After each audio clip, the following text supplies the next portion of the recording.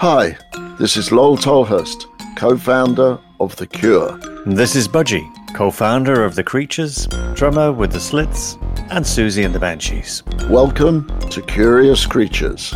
Life after punk. You may think you know the territory, but we drew the map.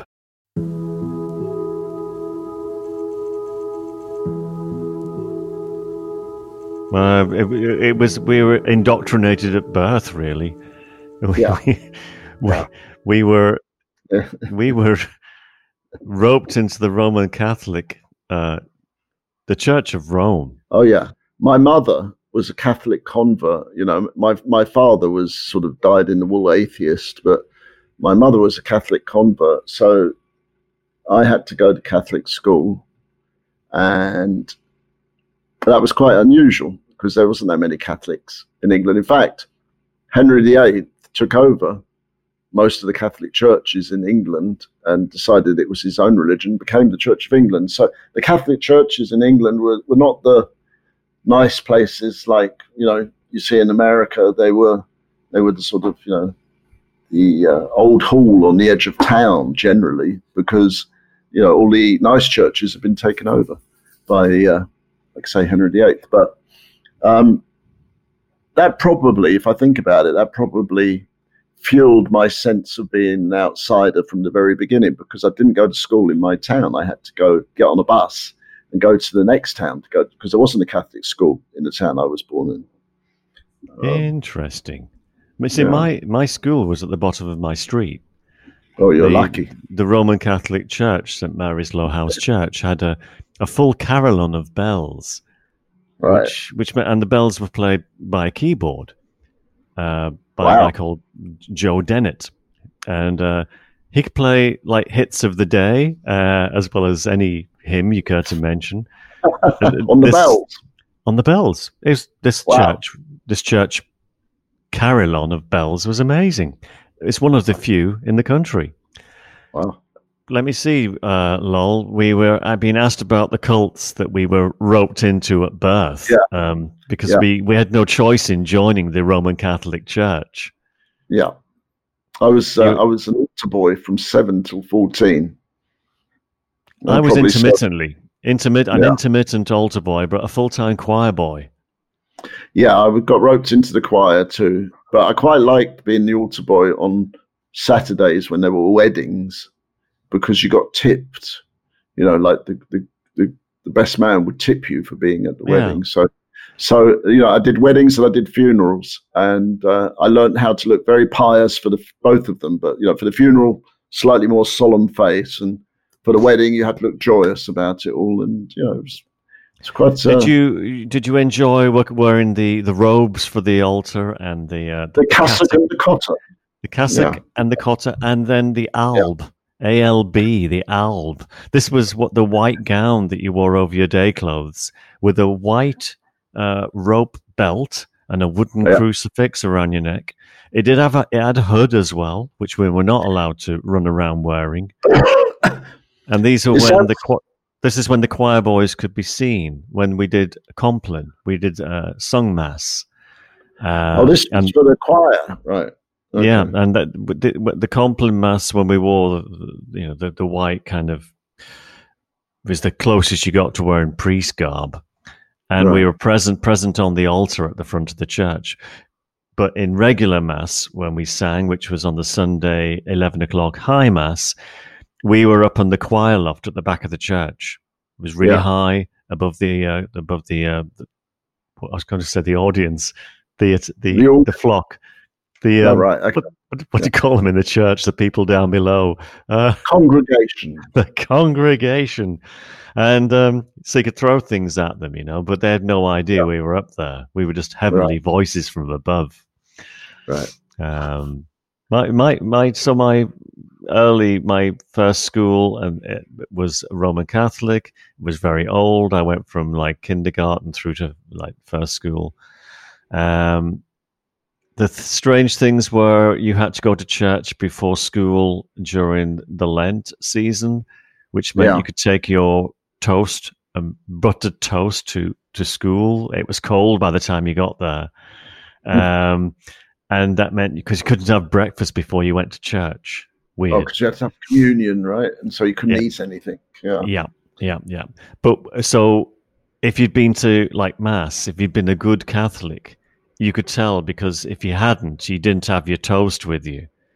And therefore, that wonderful smell of cold buttered toast, which kind of came out of your bag, was something to savor. Actually, it's no surprise really that we went into the profession that we did, because Catholicism sort of imparts all that sort of fire and brimstone and a lot of theatre as well. Yeah, a lot of theatrical punishment we got. Yeah, the whole school would be thrashed with a wooden cane. Right, within an inch of your life. Right. Then I moved on to my high school. My high school first form teacher would make us stand on a chair until we could recite the catechism. And the catechism, I think, if I remember rightly, it started with, I love God, God loves me. And then if I couldn't get beyond that, it was, Clark, on your chair and stand there until you can recite your catechism. And if it couldn't, she got so, I suppose, perplexed, then you just get a thrashing. So you just get like a whack on the back of the legs with a wooden stick. So I thought this was like a bit strange behavior for the love of God. Yeah, it's pretty violent, really. I mean, I'm sure maybe you had to do it. I'd learn all the Mass in Latin. So here was a language that I had no idea of what I was even saying. And I had to learn all of that. And then it just seemed, very, very different, very outside of normal everyday experience. Even in the 1970s in England, it was kind of, To me, that was the best part of it. The Latin Mass was the best part, because we were singing in Latin. I learned music to sing Latin. I never learned to read music, although I was reading music from scores in the choir loft. But I still remember all of the Latin that I did learn, that I had to sing, until they switched to English, and then it suddenly became, there was no mystery anymore. Right. And then they introduced, oh, God forbid, they introduced acoustic guitars and folk mass. Oh, yeah. And that's when I renounced my faith. You had the Jesuit priests. No, Franciscans, not the Jesuits. Franciscans were the ones that wore the brown robe with a crucifix on their belt, and they all had acoustic guitars and would sing songs to us. So it was kind of a bit annoying, really. But, they were quite happy, though. Yeah. No, I think it all lapsed. It all lapsed anyway. But it's funny how the stain remains. I'm afraid the guilt of the omnipotent God fills you with guilt from the get go. I used to cringe with all the things I was going through, going like, oh, he's gonna see all of this. Yeah. Well, that came to a head for me when I went to confession for the first time, and I bared my soul and told the priest everything, completely convinced that he couldn't see me or know who I was on the other side of the curtain and in the little box there. And, he absolved my sins, which were nothing, really that dangerous, for a teenage boy. And then just before I left, he said, oh, Lawrence, please tell your mother to bring some flowers on Sunday for the church. And I'm like, oh, God, now he knows everything, which is, I think, really their plan. They want to have something on you, so you keep coming. This is the beginning of, the inferiority complex started right there with the confessional box, because even my sins weren't good enough. It's funny because for me, the whole, idea of penance and mortal and venal sin and all of that was tied in with being an altar boy and looking out into the congregation on Sunday benediction and seeing this particular girl that I really quite liked in the congregation. And I felt, I was like 13 or whatever when things are all going strangely anyway. And I almost felt like I was performing for her. Of course, nothing could be further from the truth. But I think that was really the start when I knew I had to have a life like this. I had to become some kind of performer. I took it all very literally. I thought this is ridiculous. There isn't, miracles. Why is that? And I also thought that priests had a hotline to God. Right. The priests were perfect. They should be, but I knew full well they were not. They were flawed, very, and we know a lot more about that now than we were aware of back then. Right. And it was just, I kind of, I think there was too much inconsistency, way too much. The fact that when we did take Holy Communion, I remember the first time, of course, you had a little gold plate which you held underneath your chin in case a particle of the consecrated host should fall. And only the priest was allowed to touch because his hands or fingers were anointed or. And yet, a few years later, I remember then everybody could hold this thing. And I thought, hang on, this is the holy wafer, the significant body of Christ. And it was all strange because, of course, the holy wine which was consumed in the sacristy afterwards. It was weird. And then I wasn't drinking, so am I allowed to partake in the communion? Because I didn't want to drink. It was an eye opener for me. It was is when I confirmed my suspicions that organized religion kept secret a lot more than it revealed. Yeah, I think that's very true. I'm not a fan of organized religion. I have to say, I'm somebody who has a spiritual bent, but I'm not really a fan of organized religion. Perhaps because I've been inside of it, and I didn't. At 14, that's when my hair started to grow, longer, and I started getting records that they probably wouldn't have endorsed at the church.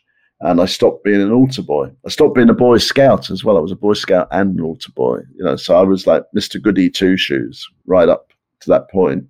And then I decided, no, it's there's something else, that I want to see. So in a way, I can thank it for that, because I think, a lot of what people get in England at that time was a sort of watered down version of Christianity. It was very, very much sort of like, the tea with the vicar and come round for cupcakes on Sunday. It wasn't, like what we had, which was fire and brimstone, and you're going to hell if you don't repent. It was just cruel and abusive. Yeah. Do you think it made you more committed to finding something different in your life? It sent me on it powered me. It powered me away from that place. It shot me out from my little town outside Liverpool, and I just couldn't stop. Right. I set off on a course, trying to. I'm not sure if I was trying to get away from it or find it, and that stayed with me for decades. I was 12, 13. It wasn't until I was 38 when I finally got a handle on something and said, the booze and drugs are not doing it. Right. And it's then the process started of going, of trying to find what it was I wasn't finding in that escape and that numbing of my feelings. And the feelings I hadn't even come into contact with, which had been, if you like, bent out of shape, at that very early age. And the church wasn't there to try and help to figure this out.